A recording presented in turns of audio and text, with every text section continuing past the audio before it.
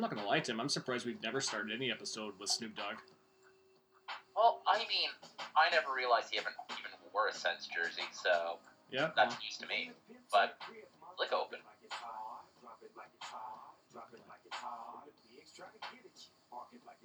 You know, I don't care what anybody says. This is actually a pretty solid Snoop jam. I don't think anyone really talks bad about it. Although it's what's fun is this is one of the Snoop songs that gets remixed to shit on YouTube.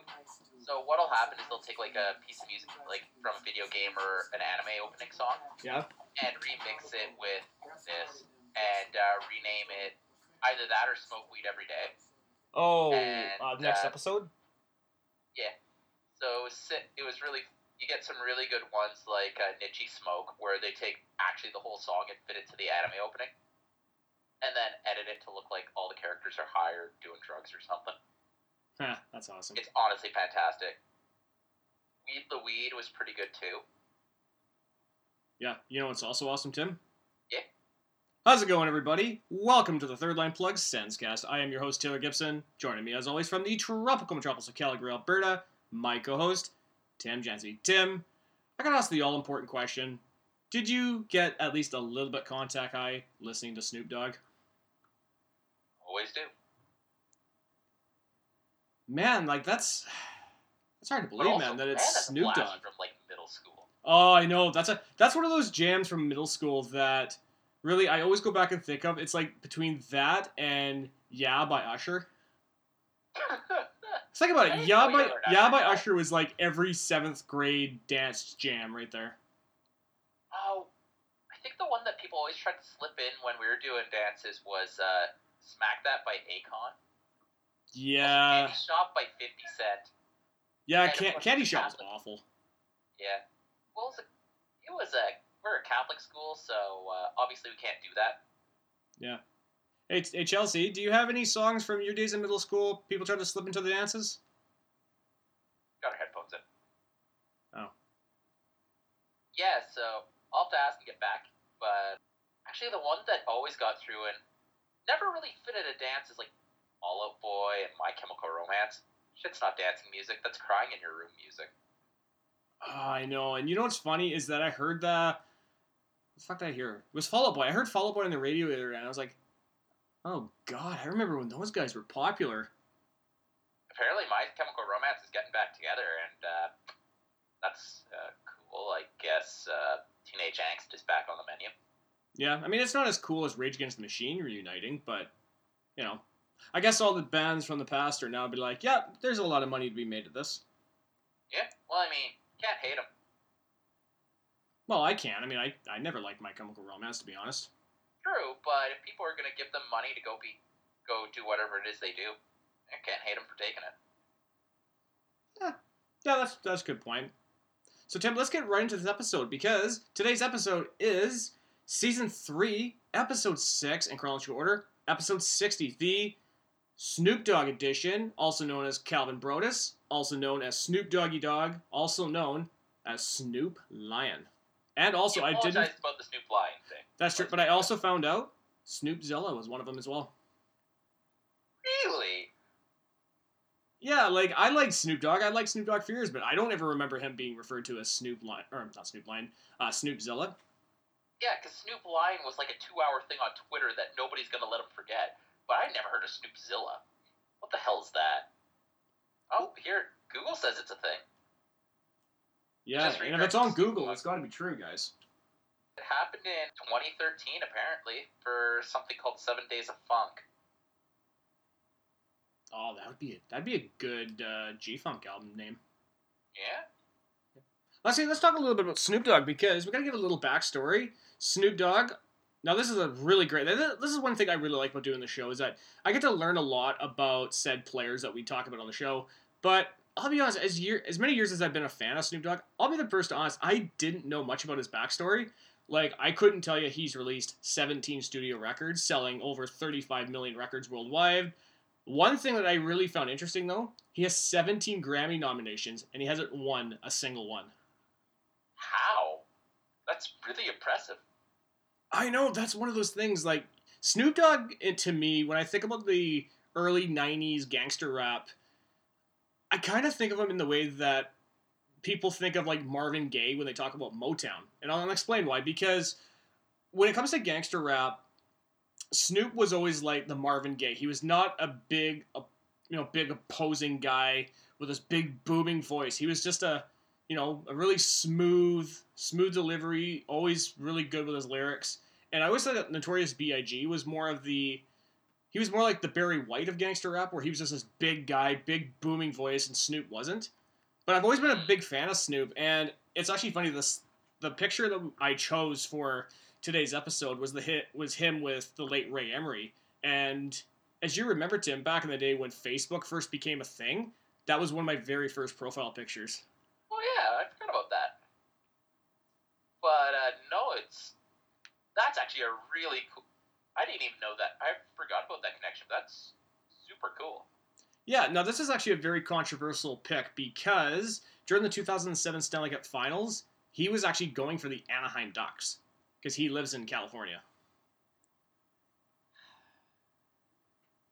How can you do it to his buddy Ray? I know, but here's the funny thing about Snoop Dogg in sports is that he's never been solely a fan of one team. Like, if you go back and look at his videos, or you go on his Wikipedia page and look up under sports, like, he's been a fan of, like, the Pittsburgh Steelers and the Los Angeles Raiders, teams like that in the NFL, and of course he's a Dodgers fan. But in the NHL, he was known to wear jerseys for the Pittsburgh Penguins, I believe the Canucks were one of them, the Springfield Indians, and he's worn the Ottawa Senator jerseys on a number of occasions at concerts, and of course with the pick that we used today for today's episode. So there's that. But no, it's really good. I've always been a big Snoop fan, and I'm really happy to see that he could be our cover athlete for this week's episode. Yeah, I don't know. I thought it was fun. So let's talk about next week's poll, because next week's episode is Season 3, Episode 7, in chronological order, Episode 61. Now, we've got 4 names on the board. We've got Sylvain Turgeon, Oleg Saprikin, Mark Stone, and Andre Benoit. It's a weird poll right now. Yeah. Or if you want to be like our bot Adam, you can also write in Corey Stillman. This makes me wonder, is there any players we've left off the poll before?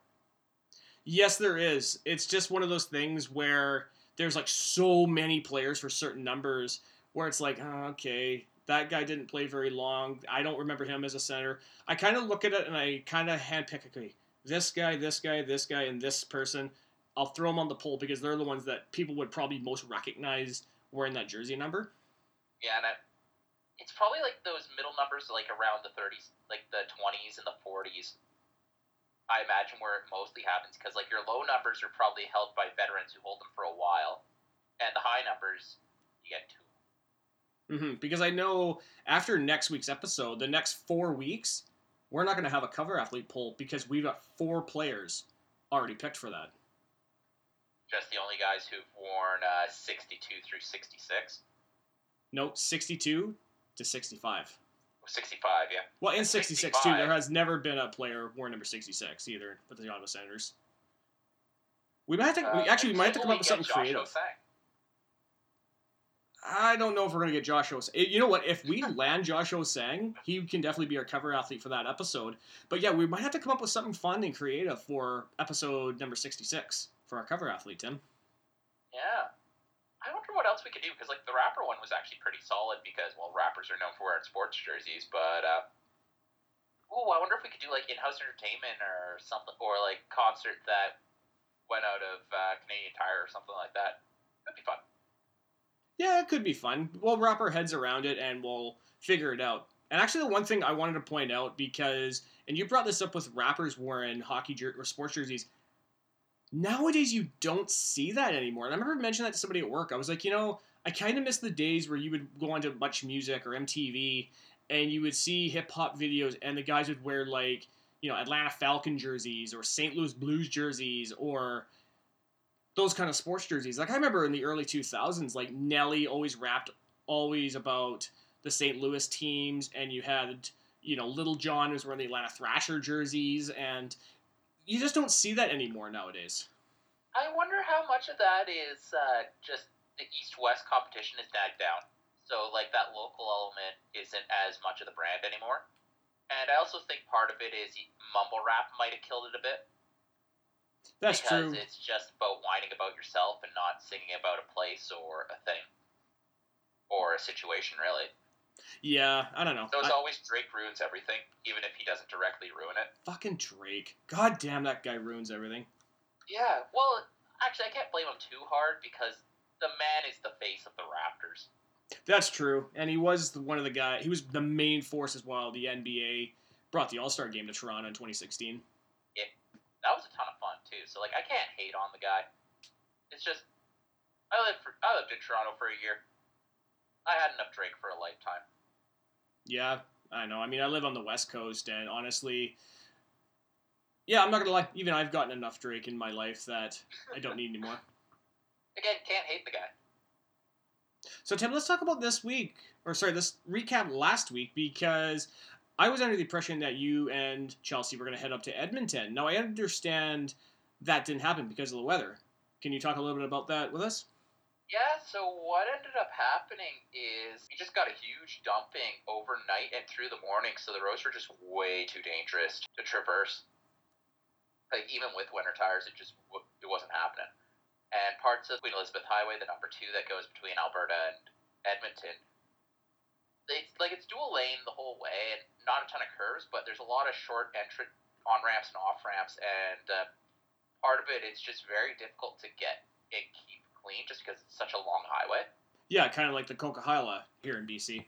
Although it's not mountainous, obviously, it's fucking flat, but yeah, it's just hard to maintain because it's just so long, and it was warming and cooling during the day. Right. So it was like a mix of snow, slush, freezing rain. Like, it was just a mess. So we just didn't drive up. Okay. I thought it might have something to do with the fact that when our bud Joseph wrote his recent article about the Edmonton Oilers, I asked him if, because the Oilers are winning, that they can't call themselves the City of Draft Roller Champions anymore. Maybe. Yeah, so honestly, I haven't been doing that much this week. We're mostly just trying to. So yeah, we're in the process of buying a house, so we're just trying to. We did some. I don't want to call it job interviews, but it was basically job interviews for realtors to figure out if we find a realtor that we like and is looking at things in a way that complements the way we look at things. Right, so it's not going to be like a casting couch sort of audition. No. But, yeah, so unfortunately that means that I missed quite a bit of the games this week just because when my schedules and Chelsea's schedule work just happened to be evenings. Yeah, no, that's fair, Tim. So I'll talk a little bit about my week because, honestly, I've had an alright week. I finally got back on the ice after a couple of weeks. Didn't score, but almost potted a couple of there on Wednesday morning. And overall, work's been pretty good. We did our third round of parent-teacher interviews, which I actually mentioned this to somebody at work, and I said, I remember when I was in school, like, really, we used to do our parent-teacher interviews in one night. And it was like a couple of hundred kids in like 3 hours. The school that I work at, they've done like 3 rounds of these parent-teacher interviews. And honestly, it's just like, really? Like, I was like, I don't know, maybe things have changed since I was in school, but I don't remember this ever being a thing. Well, I think there's a lot more going on. I think, one, Brentwood's a bigger school, if I remember. 2, there's a boarding element. Yep. So there's probably more needed oversight. And the parents if the parents are coming a ways to see the kids boarding, then what's the point for them coming one day and having like a few people in the same interview sort of thing? Because I remember, same thing happened even when I was in Halifax. They'd do it over one night, and you'd have 5 or 6 parents at once. Yeah, but I guess that's the difference between students. Pardon? Yeah, maybe that's the difference between a boarding and a public school. Then we went. Well, we went to an independent, like, it's not private, but it's a Catholic school. But Q of A is also a very small school. Yeah, so that's true. you could do one-on-one meetings in a night. Because there was only 1 class per grade level. 2 if you were lucky. Yeah, so no, it was all right. I mean, obviously my week was all right, and weekend was pretty good. I've just been prepping for today's episode, and I actually want to talk a little bit about last week's episode because and I actually brought up the numbers, Tim. Yeah. I really still cannot believe we hit 88 listens for last week's episode. And I was kind of thinking about that. I was like, what exactly was the reason? Like, nothing was really different. We didn't really, well, outside of our discussion about Eric Brandstrom, I mean, we didn't really say anything controversial or, bold or over the top. But I think a lot of it might have had to do with the fact that the Scott Sabrin hit was such a big league-wide story last weekend. And maybe that's where we got that big bump in numbers for last week's episode. Yeah, so like just people are paying more attention to the Sens in general, and I think it also helps that the Sens had a good week this week. Oh my God, did they ever have a good week this week? Ooh, love it. Yeah. So we have good stuff to talk about for once, which is awesome. And honestly, I think last week we did pretty good radio last week, honestly, even if we had, and I think disagreement's definitely healthy for this sort of show. Mm-hmm. So, I'm glad it was an episode that got a bit more focused, was an episode that we were on for. Yeah, and that was the one thing I noticed last week is that I was firing at all cylinders, and especially my comments about Eric Brandstrom, which I still stand behind, because I still feel that we need to take a little bit of the pressure off him as a second pairing defenseman. And that's just my personal view on it, right? And obviously you didn't have the same point of view as I did. And that's the great thing about this podcast is that you and I don't have to have the same point of views, the same set of opinions when it comes to topics like this. And even in the last couple of seasons, we've argued on the show about certain topics, but at the end of the episode, we always end up talking about it anyway. We're like, yeah, I can kind of see why you had that point of view. Well, I think one of the big things is I don't think you are actually really having an interesting discussion if you can't figure out what the person you're talking to is thinking, because how are you able to address what they're thinking if you don't understand what they're talking about in the first place? So you got to listen before you can disagree. Yeah. No, that's a good point. But yeah, that's the one thing I always liked about this show is that you and I can always have our conversations and discussions about stuff, but at the end of the episode, it's nothing personal, and we can always... It's always water under the fridge, and we can just move on to the next week. I hope you don't have water under the fridge. No, I hope I don't have water in the fridge either. But I do have something that involves water. Now, the one thing about today's episode, Tim, and I know that I was talking to you on Facebook Messenger about this, because today is Monday, and a certain Seattle football team is on Monday Night Football versus the hated San Francisco 49ers. Now, as you know, I'm a Seahawks fan, so just going to crack one of these open and have a couple sips from my Seahawks because we're going to battle here against the hated San Francisco 49ers, 8-0 division rival, but I feel that this clip I found on YouTube should actually be the catalyst for today's episode, Tim. Oh, dear.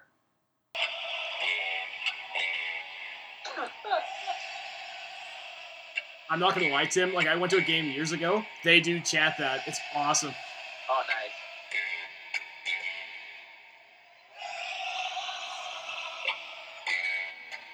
God, I hope they don't lose to the Niners today. Fuck, I will be so upset if they lose.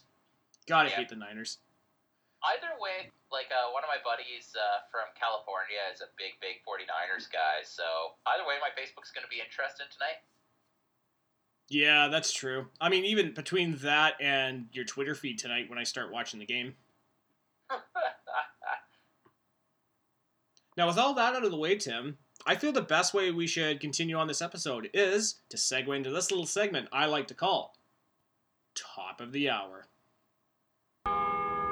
So, Tim, we've got a couple of great stories to talk about, and the best way we're going to go about it is by talking about NHL Commissioner Gary Bettman has announced Finland and the Czech Republic will be the hosts of the 2020 Global Series regular season games. The Boston Bruins and Nashville Predators will open the regular season in Prague, while Columbus and Colorado will meet later in the fall in Helsinki for a couple of games.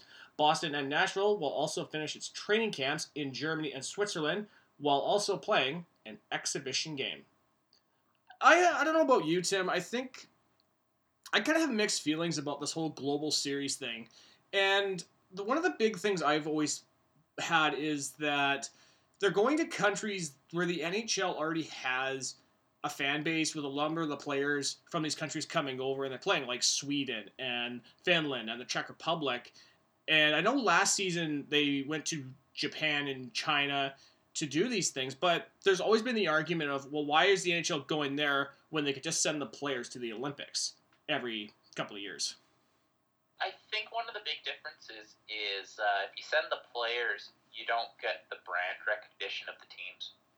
No, but the thing is, though, is because they're playing for a flag and not a logo, right? True, but if you send the top players in the NHL, that's a way of brand marketing, because now people in these countries who watch the Olympics or watch hockey will go, oh, who is this Sidney Crosby, or who is this Alex Ovechkin, or who is this Patrick Laine, or Austin Matthews, or whoever they're sending over for these teams. They can be like, wow, this player is really good. I wonder what team he plays for. And then they can always Google it, and they can search the NHL for that. But one comment that came out of this is somebody also asked Gary about the Olympics, and he said he has talked to the president of the IOC regarding sending players to the Olympics. And the one comment, I actually wanted to bring this up because the one comment I will always make about the Olympics is that you don't need to disrupt the NHL regular season schedule. And I'll explain how you do it. Is that you let the teams continue playing, you send the top guys over, and the teams where, say the top players on whoever team gets sent over, you call guys up from the minors. And this could be a very interesting thing for the NHL, because if you start doing that, then say you have a team in the bottom, doesn't have that competition, they can start building some wins and getting back into the playoff race. Well, isn't that disrupting the season in a different way? It is, but I feel that you're not stopping the NHL from, A, generating revenue from games, but also it would create much excitement among the fans, because it's like, oh wow, like these top guys are going over every 2 weeks for every 2 weeks for every 4 years. So now it's like, well, now we have a chance to get back into the race. And I feel that as a hockey fan, that could be an interesting dynamic. Given, I don't know. I guess. Sorry, cut you off. Yeah, this could create a very interesting dynamic, because you can create much excitement, and the fans could be like, oh wow, like what about this team? Like, they're only, a couple of games back from this team, and this team doesn't have their star players. Now this team can get back into it, right? It's interesting, but at the same time, say you're someone from like a very high-powered team, it's like, okay, my top line is, or my top two lines even, are playing over there. I'm going to go watch this star-powered tournament. So what you have is a situation of sales cannibalization for TV ratings, because the Olympic hockey tournament is almost every night. Mm-hmm. I think if you wanted to make sure that the NHL season ends in a reasonable fashion, what you would have to do is compress the schedule in, say, October, November. So you get that 2 weeks worth of games spread into the early schedule. Right. And it is a bit difficult because, the Winter Olympics just happens in prime hockey time.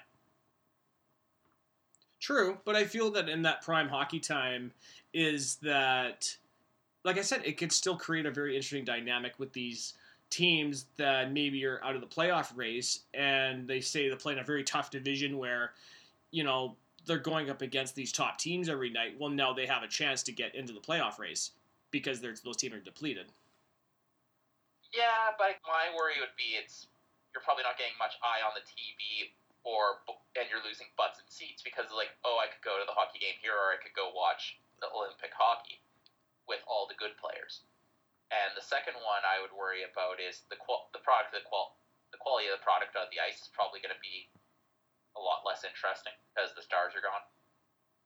So you are kind of watching, and for some teams it will be, you are watching an AHL team and play against NHL teams, and that's probably not very fun.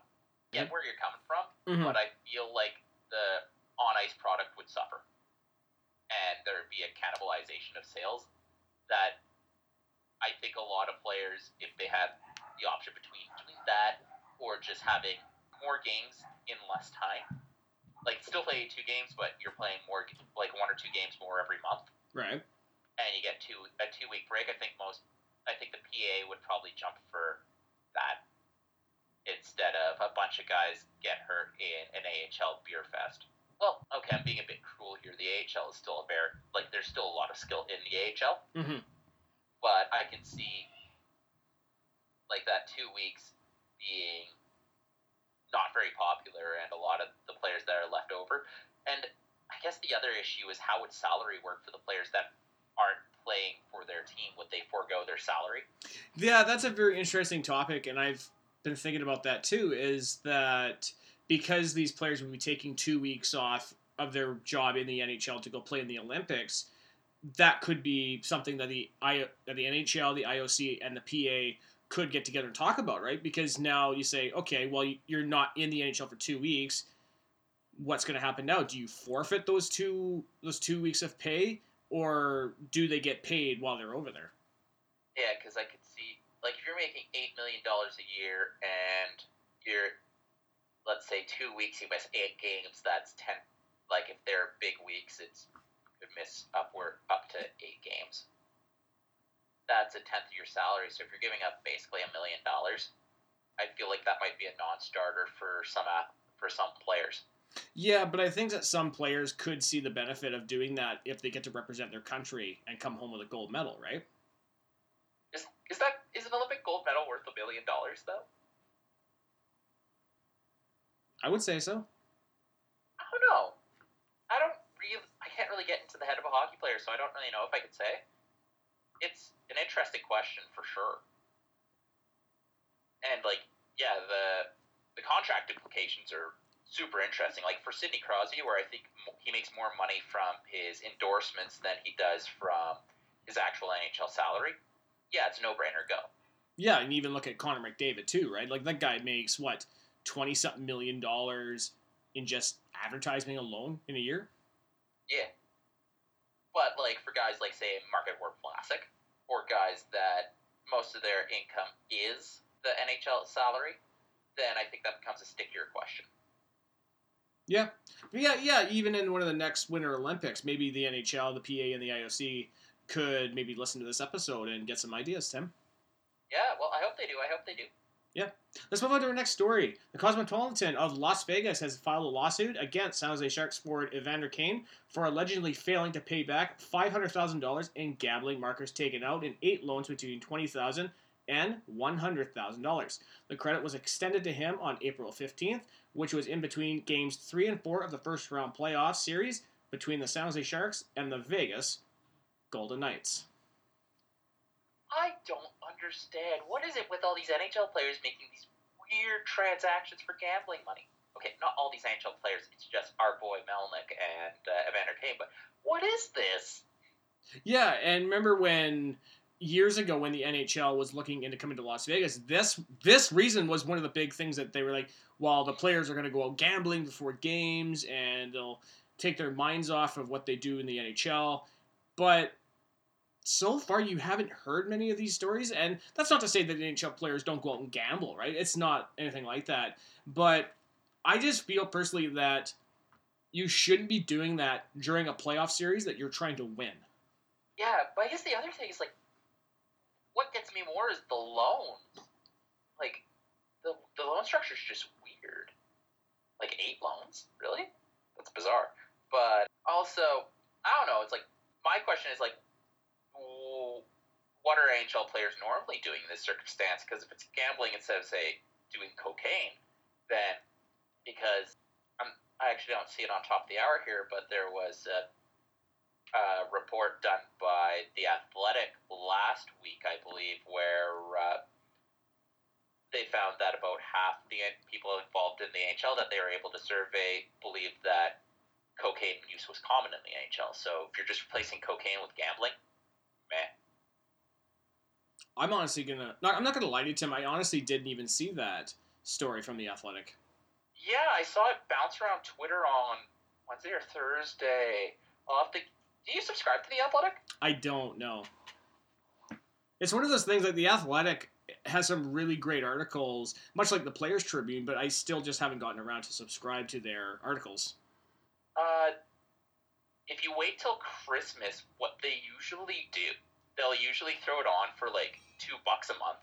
And yeah, so that's when I usually re-up, because like for $24 a year, that is a fantastic deal for the quality of journalism they do.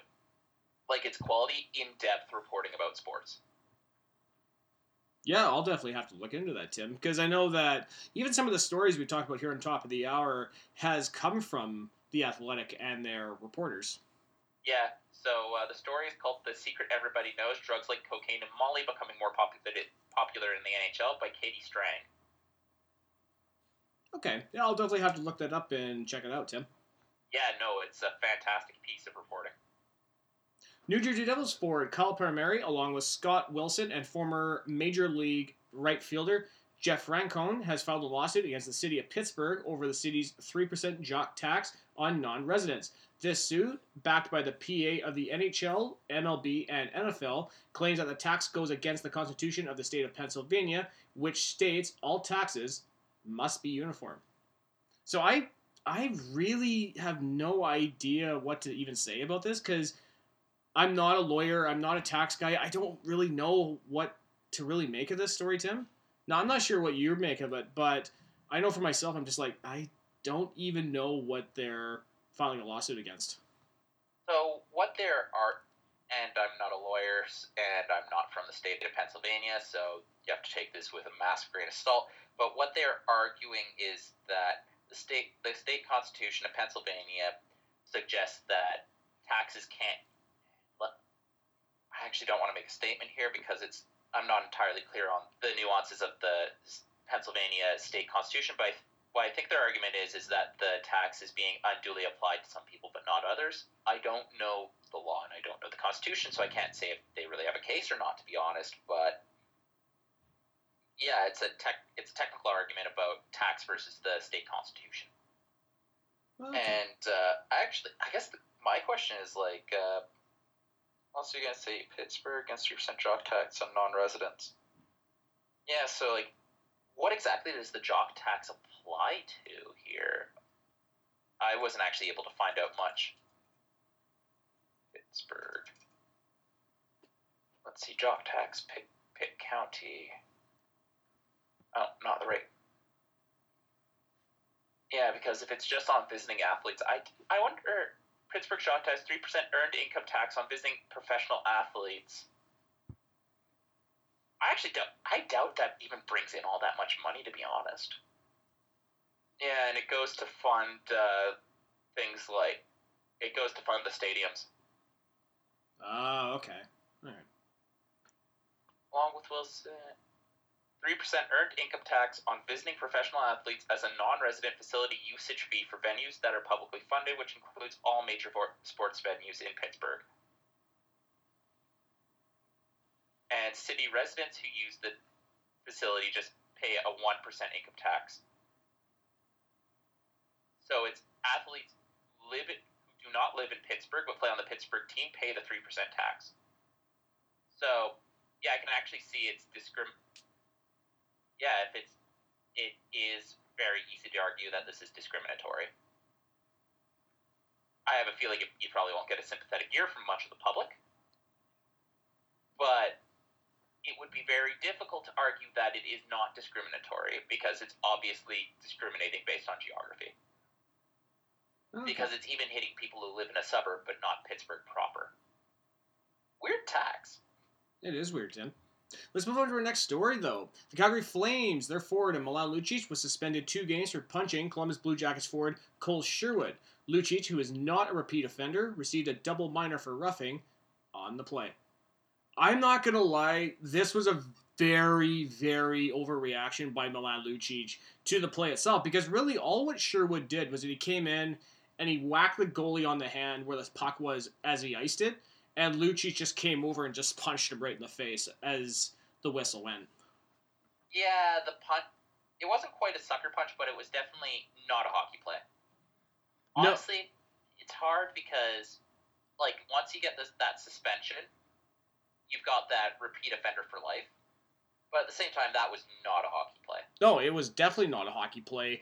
But the one thing that, and I was looking at it, is, yeah, I don't know. For me, it definitely was a suspension. There's no doubt about it. But I just feel that Milan Lucic didn't need to come over the top and punch him right in the face for a whack, right? And it's like when, say, Brady Tkachuk does it, you don't see a big defenseman take a swing at him. They basically just grab him and they have a couple of words, and that's about it. Yeah. So, honestly, yeah, I have no problem with it. Nah, me neither. Let's close out top of the hour by talking about the Detroit Red Wings have acquired Robbie Fabry from the St. Louis Blues in exchange for Jacob De La Rose. Fabry recorded 2 goals, 4 assists in 6 games in 2 goals, 4 assists, 6 points in 32 games for the St. Louis Blues, while De La Rose recorded 3 goals, 6 assists for 9 points in 60 games for Detroit last season. And how does Robbie Fabry answer that? By scoring 2 goals, of course, with the Detroit Red Wings. It's an interesting trade because there really wasn't much room for Fabry left in St. Louis, and he does have that long injury history. I'm not quite sure about the return of Jacob De La Rose, but I think this is a pretty good return for Yzerman if Fabry can stay healthy. Yeah, and that's one of the things, and I remember that Trevor Shackles made this point on Twitter, I think it was last season, if I'm not mistaken, is that he was really pushing for Robbie Fabry to become an Ottawa Senator because it looked like the Blues are ready to cut him loose. And I can't remember who the player was from the Sens. He was suggesting that they traded to St. Louis for him. But I do remember, like, that's probably one of the big things that I remember about Robbie Fabry is that Trevor made that comment on Twitter about him. Yeah, I agree. Now, I feel like there is an elephant in the room that we still have to address on top of the hour. There is. Now, of course, if you've been following Twitter and you've been following the sports news over the last day or two, you might have noticed Sportsnet finally did it. They finally fired Don Cherry.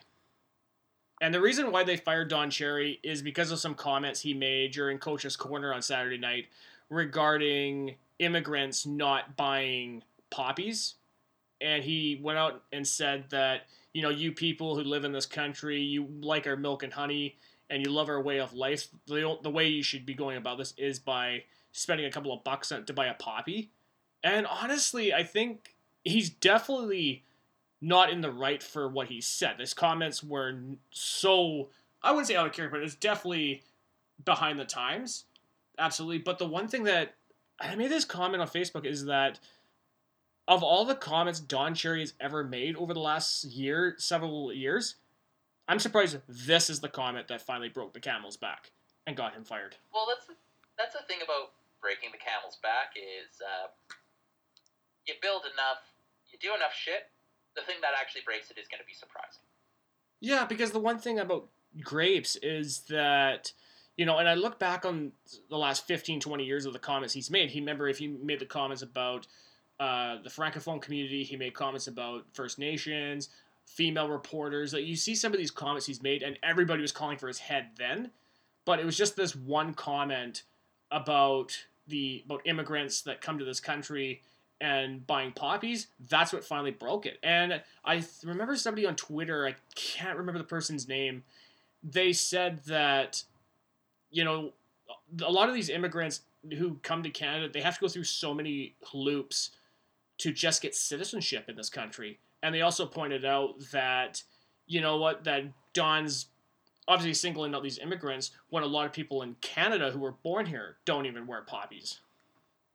Yeah, and I think that's what sticks in the craw for a lot of people. Although I think the poppy thing, it's a difficult thing because it, like World War I in particular, it's one of the first times where Canada as a nation, as a united nation, really kind of gelled.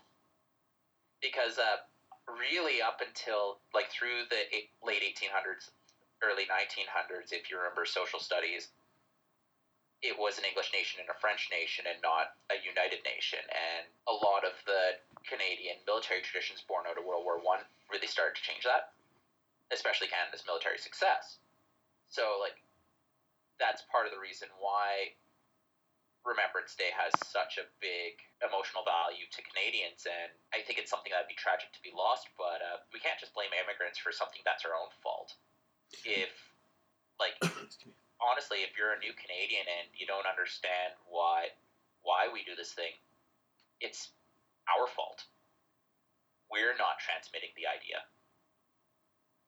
Well, I know that there was an article that the Star put out today regarding Don Cherry's comments, and they talked about how in the First and Second World Wars, that when Canada went to war, that you also saw soldiers from India and these sort of places where a lot That's of not really relevant though, But- because oh. it's a different. It's not quite about like the big thing about Remembrance Day in the Commonwealth is that it's not this. It's not a big national. It's not as revered because it doesn't have that nation-building significance to it. And that's why I really didn't like the article by the Star, because it's a lot of it really just it's trying to say that a point was missed, but then goes and misses the point itself. Because, like, for, say, the British Expeditionary Forces, which were formed up with troops from all over the Commonwealth, including the Gurkhas and stuff, it was more World War II and the British decolonization where their national identities were born. Well, I don't want to say born, unsuppressed. And to bring them up to this it's kind of taking someone else's story and bastardizing it for your own gain. And I think that's kind of shitty. And it's funny how you can be responding to someone being shitty and be really shitty yourself. And I think we have to be really careful when looking at someone who said something that is, well, just hateful, and not do the introspection that needs to come with it in the race to dunk on someone we don't like. And this is something I find with a lot of politics, especially around people our age, is politics seems to be about yelling at your dad. You're looking at something that from a past generation that you don't quite like, and you'd like to say to someone that you know personally, and Twitter's a safe space to do it. And instead of being introspective, it just becomes dunking. Don Cherry did something awful. Don't stoop to his level. Well, Tim, with all the heaviness, I guess the best way to go about this is segueing into the 4 games we're going to talk about this evening. Now, the 4 games we're going to talk about, we've got the Sens versus the Rangers, Sens versus the Islanders, Kings versus the Senators, and the Hurricanes versus the Senators. But before we do that, let's hit the music. It's time to play the game. Time to play the game. Okay, Tim, let's start talking about the Sens versus the Rangers. This is a 6-2 Senators victory. Sens goals were scored by Jean-Gabriel Pageau with 2, Tyler Ennis, Ronald Hainsey, Brady Tkachuk, and Vladislav Domestikov. Rangers goals were scored by Kaapo Kakko and Artemi Panarin. Shots were 34-30 for the Rangers. Kaapo Kakko opens the scoring for the Rangers to make it 1-0 on a backhand. Jean-Gabriel Pageau ties the game at 1 after Anthony Duclair hit the post on the wraparound. Tyler Ennis scores to make it 2-1 on a Thomas Chabot rebound. Ron Hainsey scores to make it 3-1 on a Tkachuk screen pass. Pageau snipes at top shelf on a breakaway to make it 4-1. Brady stuffs it home to make it 5-1. Artemi Panarin all alone scores to make it 5-2 on a power play. And Domestikov scores in front to make it 6-2 Senators, which would be the final. So as always, Tim, I had to condense watch this game because, as always, it was a Third Line Plug recording night on Monday. So let's talk about the man of the hour who's too sweet to be sour, Jean-Gabriel Pageau, 2 goals on 3 shots. The one comment I got to make, Tim, he did continue his white-hot play in these games this week. Yeah, and Pageau has been, in the absence of Colin White and Logan Brown, has taken the first-line duties and really run with them. It doesn't help that 2 of the 4 teams he played this week are hot and utter garbage. This is a game where Ottawa really came out flat for the first 10 minutes, didn't really record a shot until the Kaapo goal. Sorry, the Kaapo goal. That Kaapo Kakko, that's a hard name to say, eh? Yeah, it's that dual consonants, and it's like, imagine if Marky Mark second name wasn't Marky. Sorry, it wasn't Mark. It was something else that's close, but not that. It would be just as difficult to say. Oh, that would be hard to say. And by the way, I love that poll they made of Marky Mark. Really? Oh yeah, man, that's a good poll. Nobody ever thinks about Marky Mark when they talk about Mark Wahlberg. They only think of Mark Wahlberg, the movie star. Yeah. As long as we don't have to think about Vanilla Ice in movies. Ugh. You ever see that this movie Cool as Ice? I saw the JonTron review. Oh, I saw it. It's garbage. Don't ever watch it. It looked pretty fucking garbage. But after the Kako goal, it was right up till about goal 4. It was all Ottawa. Like just Ottawa went hard to the net, and the Rangers crumpled. And you can definitely tell that this is a game between two rebuilding teams. But score effects also came into play as after the Pajot goal came in, Ottawa kind of took the foot off the gas. Let's move on and talk about Brady Tkachuk. 1 goal, 1 assist. The one thing that I've noticed on Twitter when people talk about this game is that he was pissing off the Rangers all night in front of the net. Now, this is funny because when the Rangers played the Senators earlier this season, Brady Tkachuk and Mark Stone were going at it in front of the net. Now, from what you saw, was this a repeat of that, Tim? Or it was just people on Twitter where he was just pissing off everybody? Oh, he was just pissing off everybody. And, like, it was a very aggressive... It's what we've come to expect out of Brady Tkachuk, let's just say that. And he was in the net, in everyone's face, and if I recall correctly, he ended up drawing Lemieux into a roughing play that got him kicked out of the game. So, yeah, he was pissing everyone off. Is there anything else I can really say about this game? Because, again, I didn't get to watch the whole thing because we were predisposed. I've got a couple more notes to make if you want to. Yeah. Okay. Tyler Ennis, 1 goal and 6 shots. I think overall, since he's become an Ottawa Senator, I've surprisingly been pretty happy with his production so far, is that he seems to be a very good complement as a third or fourth pairing centerman. And I really like that he's willing to get in front of the net and he's willing to try and get some deflections. The only other note I can make, Anders Nilsson, 32 saves, a .941 save percentage. Played really well this game to secure the W. But, I mean, that's just pretty common for Anders Nilsson nowadays, Tim. Yeah, pretty much. One thing I do want to note, this was Erik Brannstrom went into this game knowing that he would be watching the Islanders game from the press box. I actually think Erik Brannstrom had a pretty good game in limited minutes. He was definitely on the right side of the puck for the entire night and was on the ice for a goal 4. And, honestly, clean game, right side of the puck, and he was skating well. So, like, it was a quiet game for Erik Brannstrom, but it was a solid game for Erik Brannstrom. Yeah. The last comment I want to make, and this is something that over last season I definitely mentioned when talking about certain DJs and hockey arenas and the music they play. I was really happy with the Rangers DJ and his use of both Metallica and White Zombie's music in this game. Oh, wow. Yeah, I guess I wasn't paying enough attention to the art of DJery there.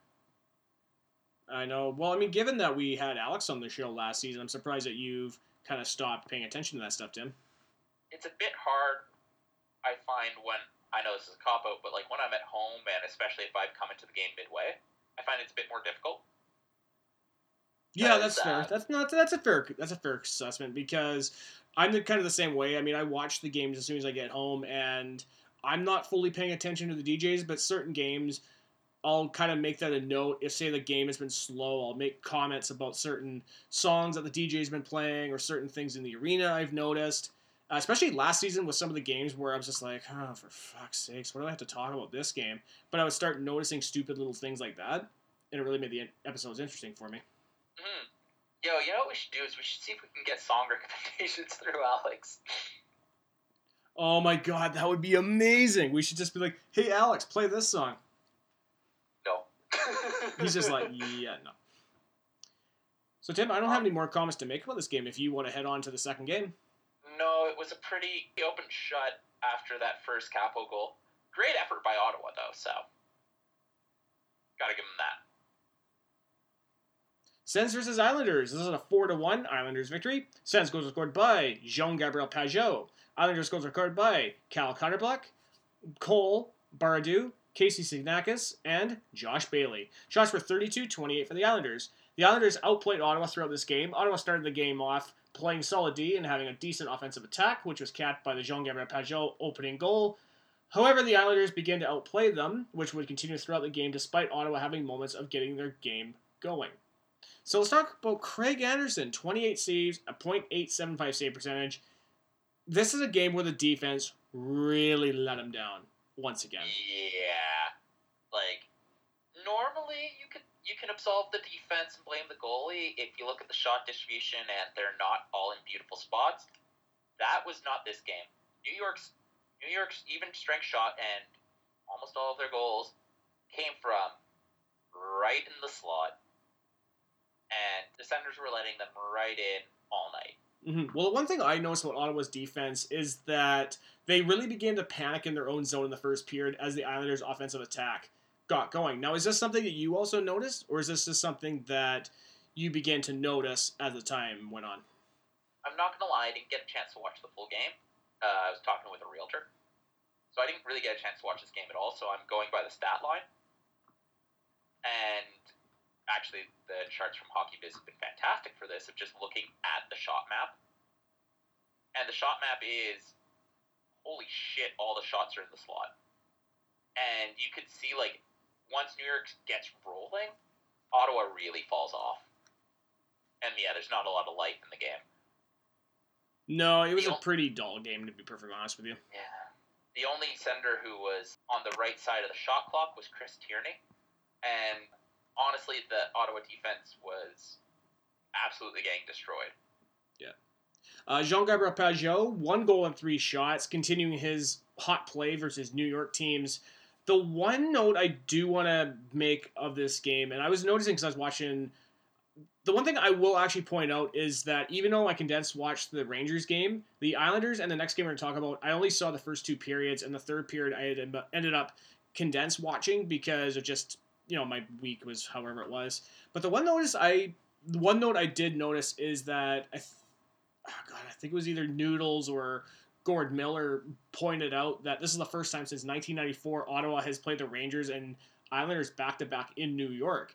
And that's interesting because you would think that would be like a no-brainer, that they would play the Rangers one night and the Islanders back-to-back. Say, like, if you were in California and you would play the Kings and then the Ducks back-to-back and then you'd play like the Sharks a night or 2 later. But that's really not a thing, and I never even really noticed that until that game.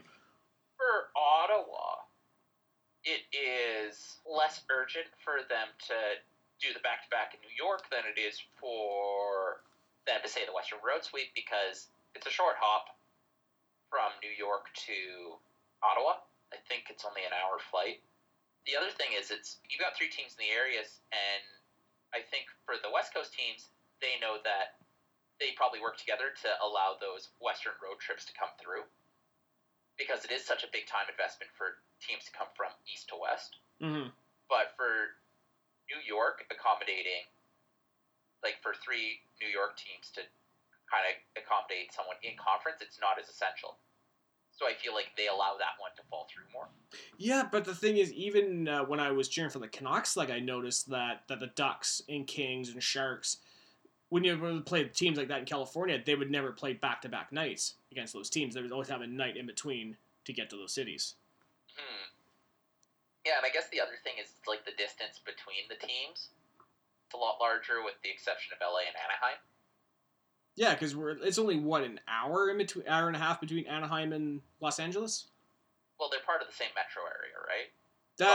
That's true, but I'm talking about distance-wise in between the 2 cities. I mean, it depends on the time of day. But seriously, those highways suck. So, Tim, should we head on to the third game of the evening? Yeah. Kings versus Senators. This is a 3-2 Senators overtime victory. Kings goes scored by Dustin Brown and Tyler Toffoli. Sens goes scored by Connor Brown, Artem Anisimov, and Jean-Gabriel Pageau in overtime. Shots were 31-28 for the Ottawa Senators. Ottawa outplayed LA for majority of this game. Despite an evenly played first and part of the second period, Ottawa began to take over with a number of scoring chances, which they would be rewarded with as they would take this game in overtime. Now, before we go on to, once again, the man of the hour is too sweet to be sour, there's a few other players we need to talk about. Anders Nilsson, 28-6 saves, a .928 save percentage. Didn't see much action in this game, but for what he saw, I thought he looked pretty solid. Yeah, like, here's the thing I noticed about the LA Kings in this game is, for the vast majority of the game, very slow, not engaged in the game, but every so often you saw the flashes of those brilliant teams from the last decade, and they'd be able to put some very strong chances on the net. And I think Dustin Brown this was less true of him than the other players. But overall, I felt, the LA team was kind of weak, except for that spurts of brilliance you would see. Ottawa's newly minted top line of Paul, Pajot, and Brown were fantastic. Oh my God, were they ever? They looked really, really good in this game. And actually, another guy who looked really good in this game was Anthony Duclair. 1 goal and 2 shots. Overall, thought he had a really solid game. And Duclair's been one of these guys that I've been very happy with over the last several games as he's finally got his game going. But the one thing I really like about Duclair, whether he's on the power play or even strength, is that he's never standing around. He's always moving with the puck. He's always motoring to try and get himself in position to either get a one-timer off or to make a goal, much like in the game versus the Rangers, where he had that beauty wraparound that later got tapped in. In this game, after his goal, he had another really good chance in the second there. Sorry, no, before his goal there, before his tapping goal, in that really strong spurt of Ottawa play just before that, he had another beautiful chance that Jack Campbell just denied him on. Oh my God, I do remember that. Oh, I couldn't believe he fucking didn't score. Yeah, and it's the thing that I'm noticing more about Anthony Duclair is that I think if you give him a leash, he won't. And I think at this point in his career, it's starting to come out that if you give him a leash, he's not going to burn you. Like, he's really proving to be an intelligent player. He uses his speed very well. There was instances where Noodles was really and I think, was it Noodles or Gordon Miller that was really pointing this out, that Pajot had the puck, Anthony Duclair is about to make a break, sees nope, the play's not there, looks again, oh, there it is, and just boom, hits the Jets. Gets the puck, it just gets a clean zone entry. And that speed and thought process is what you really need in modern NHL, and I think if Anthony Duclair wants to stick around with the Senators, it's going to be nothing but a plus for them. One guy I do got to make a comment about, Jonathan Davidson played his first NHL game with the Sens, 2 shots, and I love the fact that, as always, he did the rookie lap before. But the one thing I noticed, a lot of people are pointing out on Twitter, is that it was basically an empty arena when he went off for the first skate. Oh, that's a shame. And it sucks because the Davidson line didn't get much ice. Davidson played 5 minutes, Schlopik played 6, Beaudin played 4. No, but that's it. That's very interesting with Davidson in this game is that it's nice to see that the players that we acquired in the Matt Duchene and Ryan Dzingel trades are now coming up to the NHL. We saw it with Davidson. Obviously, Anthony Duclair is really panning out for us, and I don't want to say it's too early to say that we won those trades. We definitely won the Dzingel trade because he ended up going off to the Hurricanes, and Duclair has been nothing but fabulous for us. But no, it's really... Duchene's off to Nashville. Yeah, and Duchene's off to Nashville, but honestly, we haven't yet to see what Davidson can do in the NHL, given that that was his first NHL game. Yeah, and I think we get a better read of Davidson in the next game, but it's just a shame that he's there, and he got such a short shift, especially against, quite frankly, a team that's not very good. Although, to be fair, in sheltered minutes, the Schlopik line didn't play very well, so I can see why they got stapled to the bench. But when they were matched against third line and fourth line, they actually did pretty well, so I'm surprised they didn't get to see more time of that. But as much as I said that the Paul Pajot Brown line was fantastic, and they're showing up, Nick Paul and Jean-Gabriel Pajot's showing in overtime was fantastic. I actually really liked the Duclair, Tierney, Tkachuk lines were fantastic, and same with Anisimov, Nemestikov, and Ennis were also very good. And they controlled play very well as well, and it just... the big thing I can take away from this game is LA is very slow. Yeah, and that was the one thing that even I made the comment last season when we were talking about the Kings, is that the Kings have been playing this big, burly, physical style for the past several years, and obviously it's garnered them much success with their 2 cup wins, but as their division is more leaning towards a speed-based game, most notably with the Vegas Golden Knights, you're seeing that the Kings are now... or basically their game is obsolete now because they don't have the speed to catch up with the Golden Knights or the Oilers or the Flames or the Canucks now, where these teams are burning them with their speed every night they play them. Well, the other thing is, I don't think they actually threw that many hits, to be honest. They don't forecheck that hard. They don't throw that many hits. they weren't a hard team to really play against as far as NHL teams are concerned. Like, Drew Doughty was dreadful. Like, just dreadful. Yeah, he didn't get the right side of any of the Ottawa defensemen. Like, I don't think he even got a shot against Eric Brandstrom and Ron Hainsey. You know what's like, really that's just how Yeah, you know what's bad really it was. funny about Drew Doughty is, do you remember at the beginning of the season when he made those comments about losing to the Canucks? Yeah. Boy, I bet he feels silly losing to the Senators like this. Has Drew Doughty always been such a whiner? No, he hasn't, actually. And that was the one thing, if you remember when we did our top 5 favorite hockey players of all time, I put Anze Kopitar on the list, and I made a point that I wasn't going to put Drew Doughty on the list, but his actions and his antics have really soured me over the last couple of years. It's really been that. Over the last couple of years, I've really noticed he's really just complaining and whining about everything. Because he was never like this. He was always kind of the fun-loving kind of guy who didn't take himself too seriously, but it seems like he's just gotten sort of, as older as he's gotten, he seems like he's gotten very cynical and a bit bitter. Yeah, and now he's complaining that the media's taking his words out of context, too, about some dust-up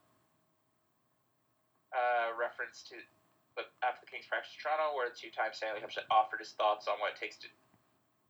Yeah, so he's saying that Toronto doesn't play right to win a cup. His comments about Matthew Tkachuk, his comments about losing to The Canucks. His comments even 2 years ago about how it would be embarrassing to lose to an expansion team, and the Kings then go and lose to an expansion team in the playoffs. Yeah. It's just, I don't know, it's like I didn't realize that, like, I guess it's just I didn't pay much attention to hockey in Southern California, but yeah, it's just kind of, can we take the Lifetime Achievement Norris back? This guy's a dick. Yeah, but the one thing I do want to make a comment about that is that him and Brady Tkachuk had a little discussion there during the game, and I was like, oh my god, I would love it so much if him and Brady now had a feud as well. Yeah. Well, just imagine, like, if all of his kids have a feud with Drew Doughty, does Keith Tkachuk have to have a feud with Drew Doughty? Okay, did you see that tweet by Brian506 he put up after this game? No, what happened? He says, I would love to see one day that Drew Doughty and Keith Tkachuk get into a fight at an Outback Steakhouse or something.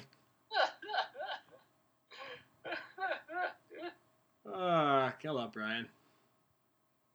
Connor Brown, 3 shots. I really liked how he played in this game, but I think we delayed the inevitable, Tim. Let's talk about Jean-Gabriel Pageau, pot of the OT winner, and I'm going to open up the floor for a bit of discussion because the discussion on Twitter after this game was about whether or not the Ottawa Senators should re-sign Jean-Gabriel Pageau, because coming into this season, everybody knew he was a UFA July 1st, and with all the youth that the Senators have on their team, it looked like Pageau was going to be the next guy out the door. But given his play over the last 3 games that we've talked about, he's really making an argument for whether the team should actually keep him. Now, do you feel that the Senators should keep him, or do you feel that we'll never get a bigger upside for him if we trade him?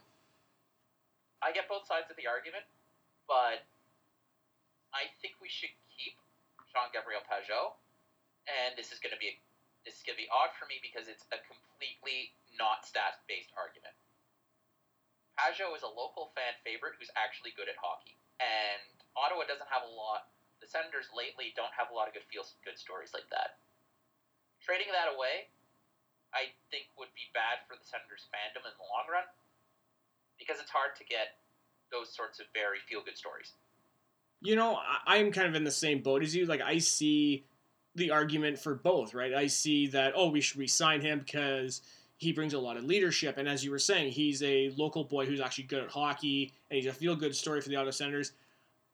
I'm actually more in the boat of trading Pageau, and I'll explain why. Because if you look at the depth chart of the Ottawa Senators, and somebody on Twitter actually pointed out that the Senators at center are actually looking pretty good right now, because you have Colin White, Logan Brown, Josh Norris is really coming into his own as a centerman. He could be a bottom 6 center, but with the money that Pageau might be looking at in free agency, to me, it doesn't make sense to pay him that money if we're going to be using him as a bottom six guy. The only thing I can see is that if we keep Pageau, we would have to move him to the wing to open up a spot at center for some of the young kids. Yeah, because that's one thing about the Senators that it's easy to forget is that they have a lot of bodies at center.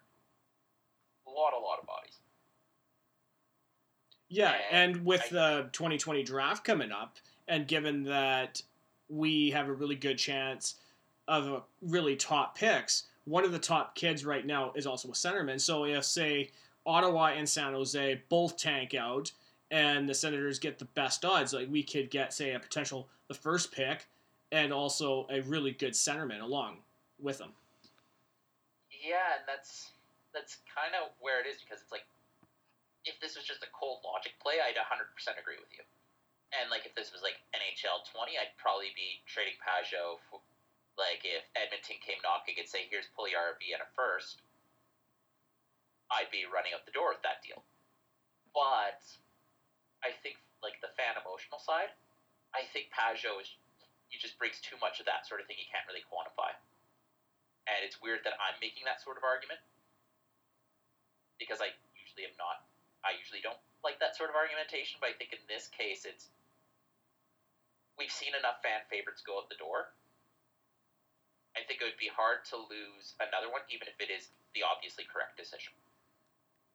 Yeah, absolutely, and I totally agree with that. That, you look at Pageau, and with a number of the star fan favorites that have left the Sens over the last couple of seasons, that if the Sens part with Pageau, the fans could be looking at this going, okay, well, there's another guy that we've grown attached with, who we drafted, developed, and he's turned into a good player for us, and now the Senators aren't willing to pay him either. Yeah, although I think it'll be a lot less extreme with Pageau, because people are already seeing, oh, here's all these young guys coming up. Like, I think it'll be a bit less extreme. The other thing, though, is, like, Pageau is clutch as shit. Like, I think that's one thing that does get kind of missed when you talk about Pageau. Is, man, is that guy good at scoring clutch goals. I know, because you can look at his hat trick against the Habs in 2013. You look at his 4-goal performance against the Rangers in 2017. You look at, just throw a rock at whatever moment he's actually done. Right? Because, as you're saying, Pageau is very clutch, but the only way I see the Senators keep him is that if he's willing to make the move, say, to the wing. And not every center can do that, right? And obviously, I know Connor Brown can do both, Ennis can kind of do both, but... Anisimov can do both. Yeah, and Anisimov can do both, but and I'm sure somebody on Twitter is going to hear this and probably go, well, no, he did this. I don't know if he's played wing before. I know he's been a centerman, but I don't know if the Sens have used him on the wing.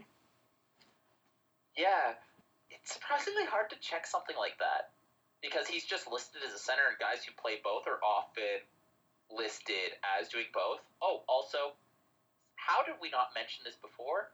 Today is Jean-Gabriel Pageau's birthday. Happy birthday, Jean-Gabriel Pageau. That's today, correct? Yes, November 11th, 1992. He's the same age as we are. Fucking solid. See, this is why we're going to name the episode after him, too. Yeah. No, like, absolutely fantastic player, and I know it might be the right move, and they'd definitely be maximizing his value. I'd be very sad to see him go. Like, it's one of those arguments where it's like, from the asset management side, I definitely see trading him as the right thing, but my heart wants to keep him. Yeah, and that's what a lot of people on Twitter are saying, too, that they see what we can get from in a rebuild, but also the fans would be sad to see him leave as well. Yeah, no, he's such a good player. Well, I don't know, it's like, I guess I always worry that I tend to overvalue the Senators' own, and I think all fans do that to a degree.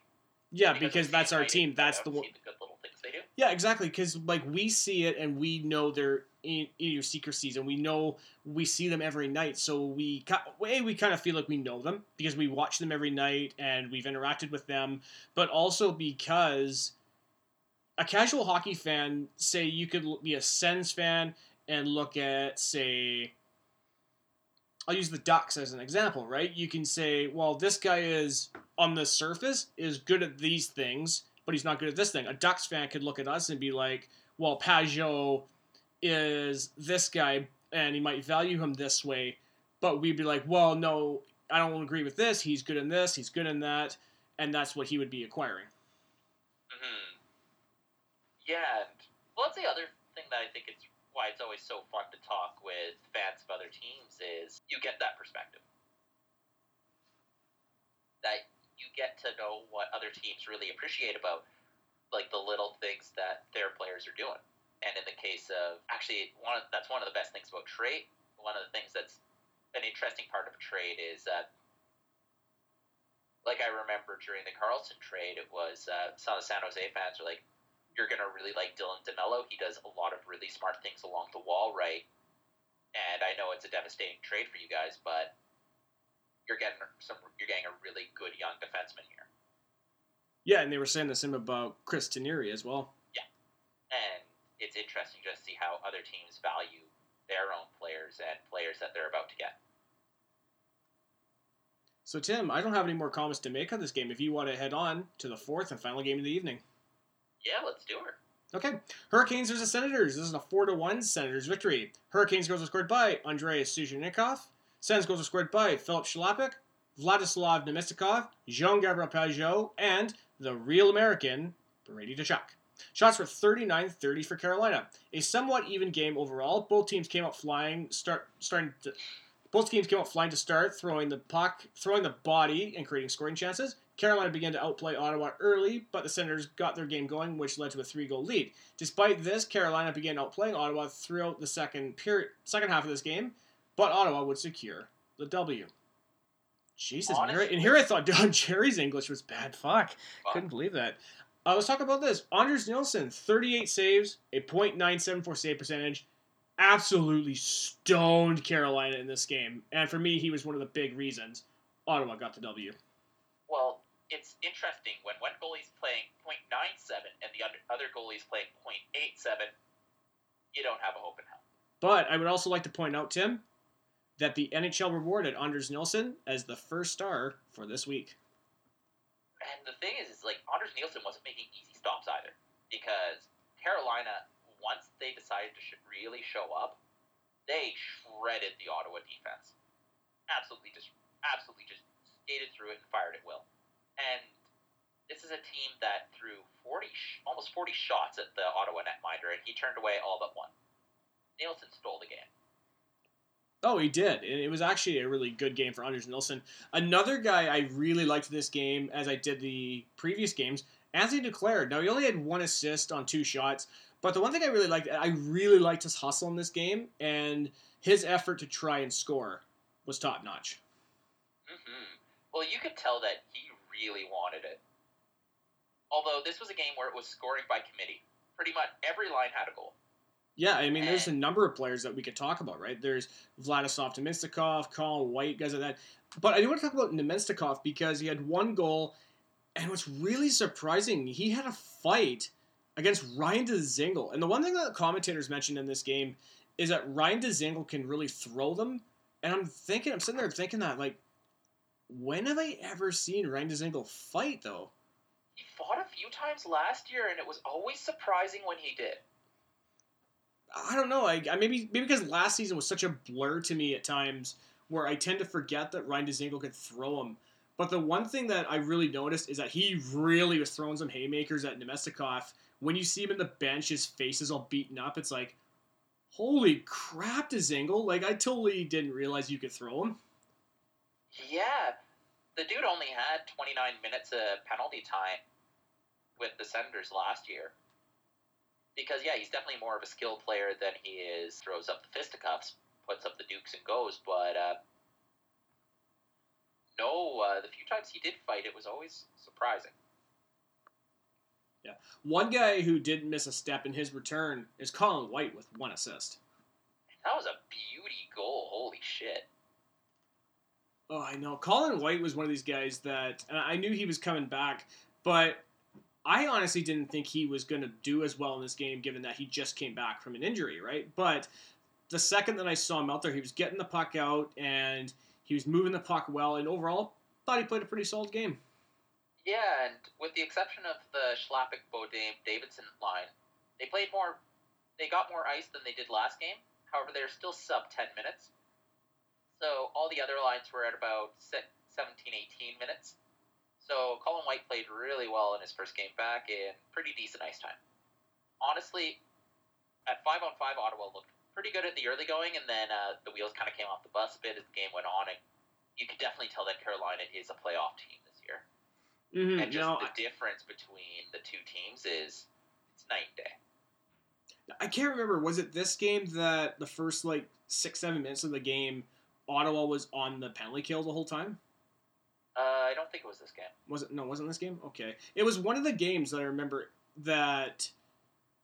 No, it must have been this game, because I remember that the Senators were on the penalty kill for the first 5 or so minutes of the game, and then they finally got her going. Maybe. Yeah. Let me just open up. Because Okay. I got a...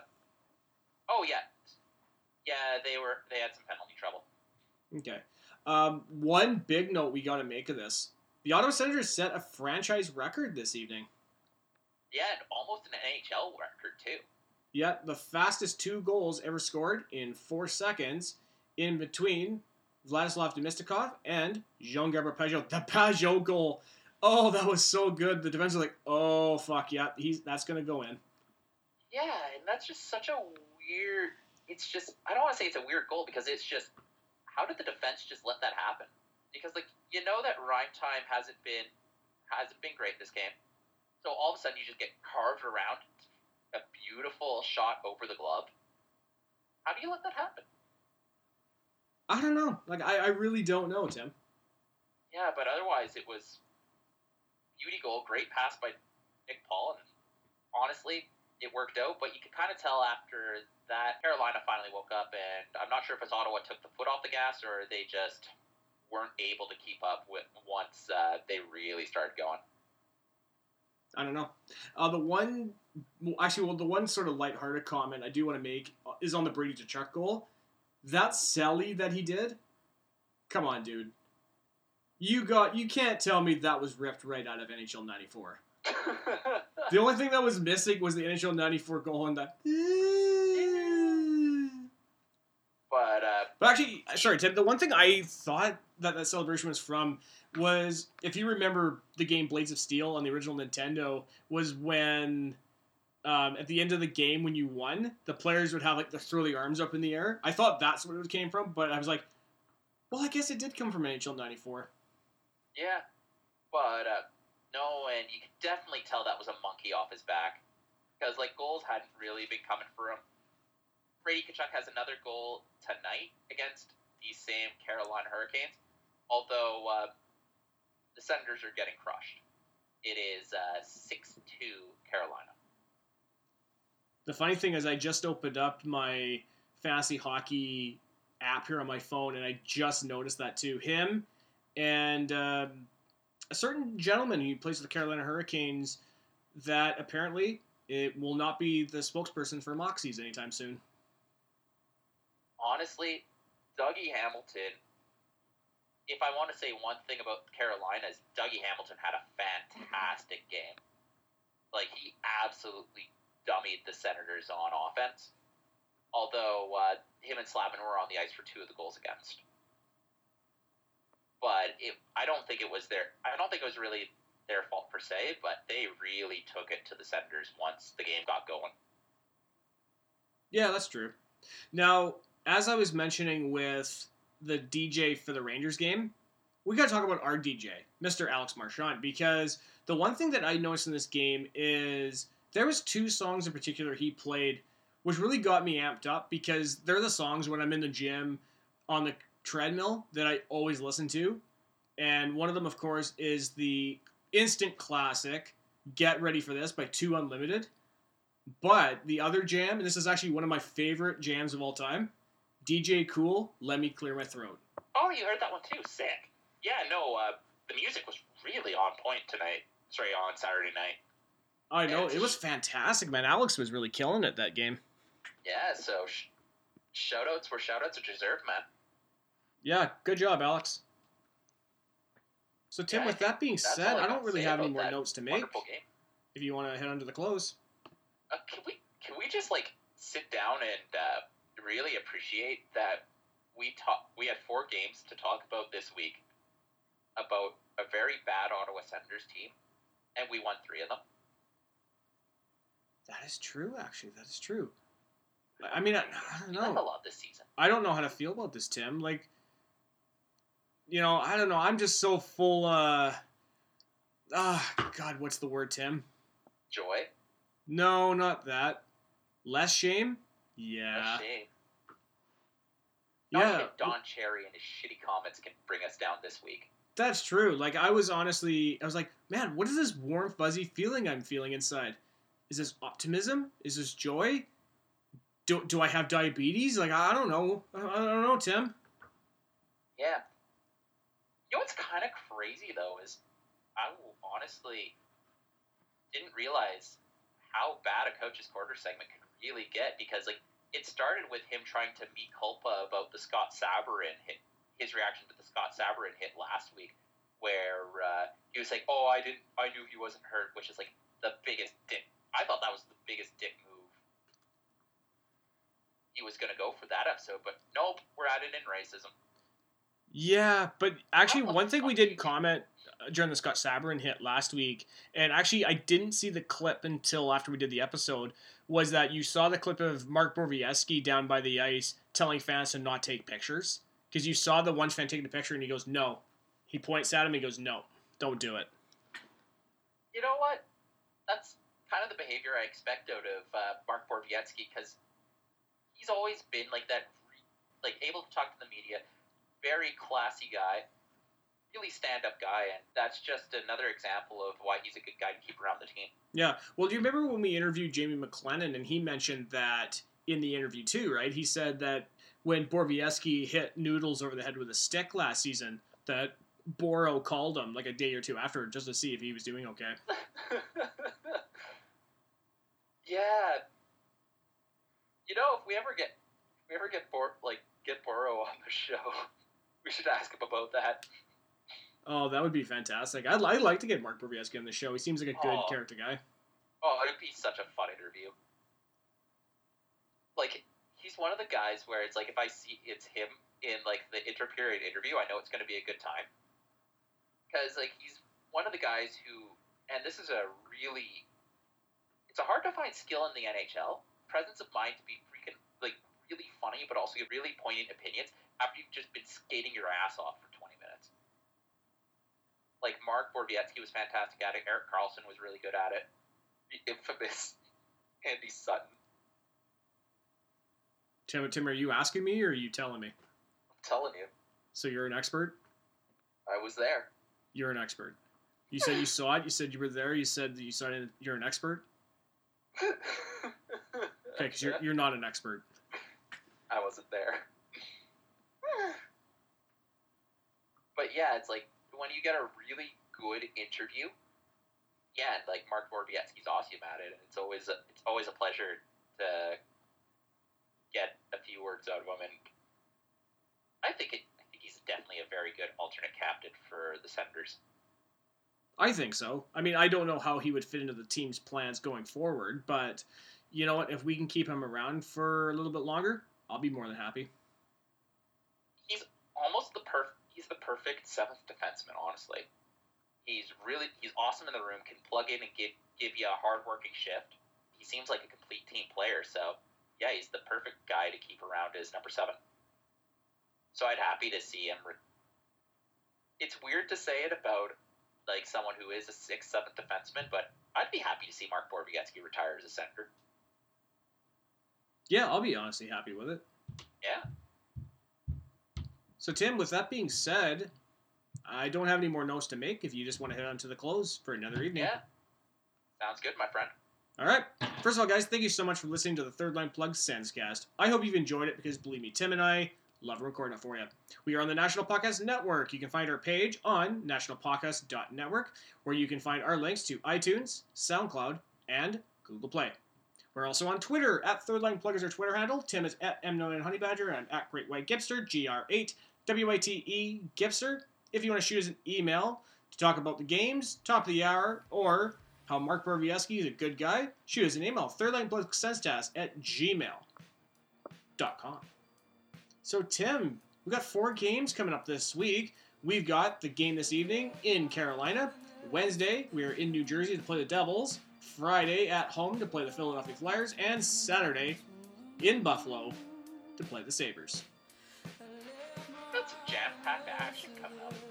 I know. Hopefully, I can actually sit down and watch all 4 games at once this week, Tim. Actually, no, I guess 3, because tonight's a recording night. Yeah. I probably won't be able to watch the Friday night game against Philly, but I'm going to try my best to make room for the rest. Yeah, or even if you just watch the game so you have an idea of what we're talking about. Yeah. Until next week, guys, I am your host, Taylor Gibson. This has been Tim Jackson. Go Sens, guys.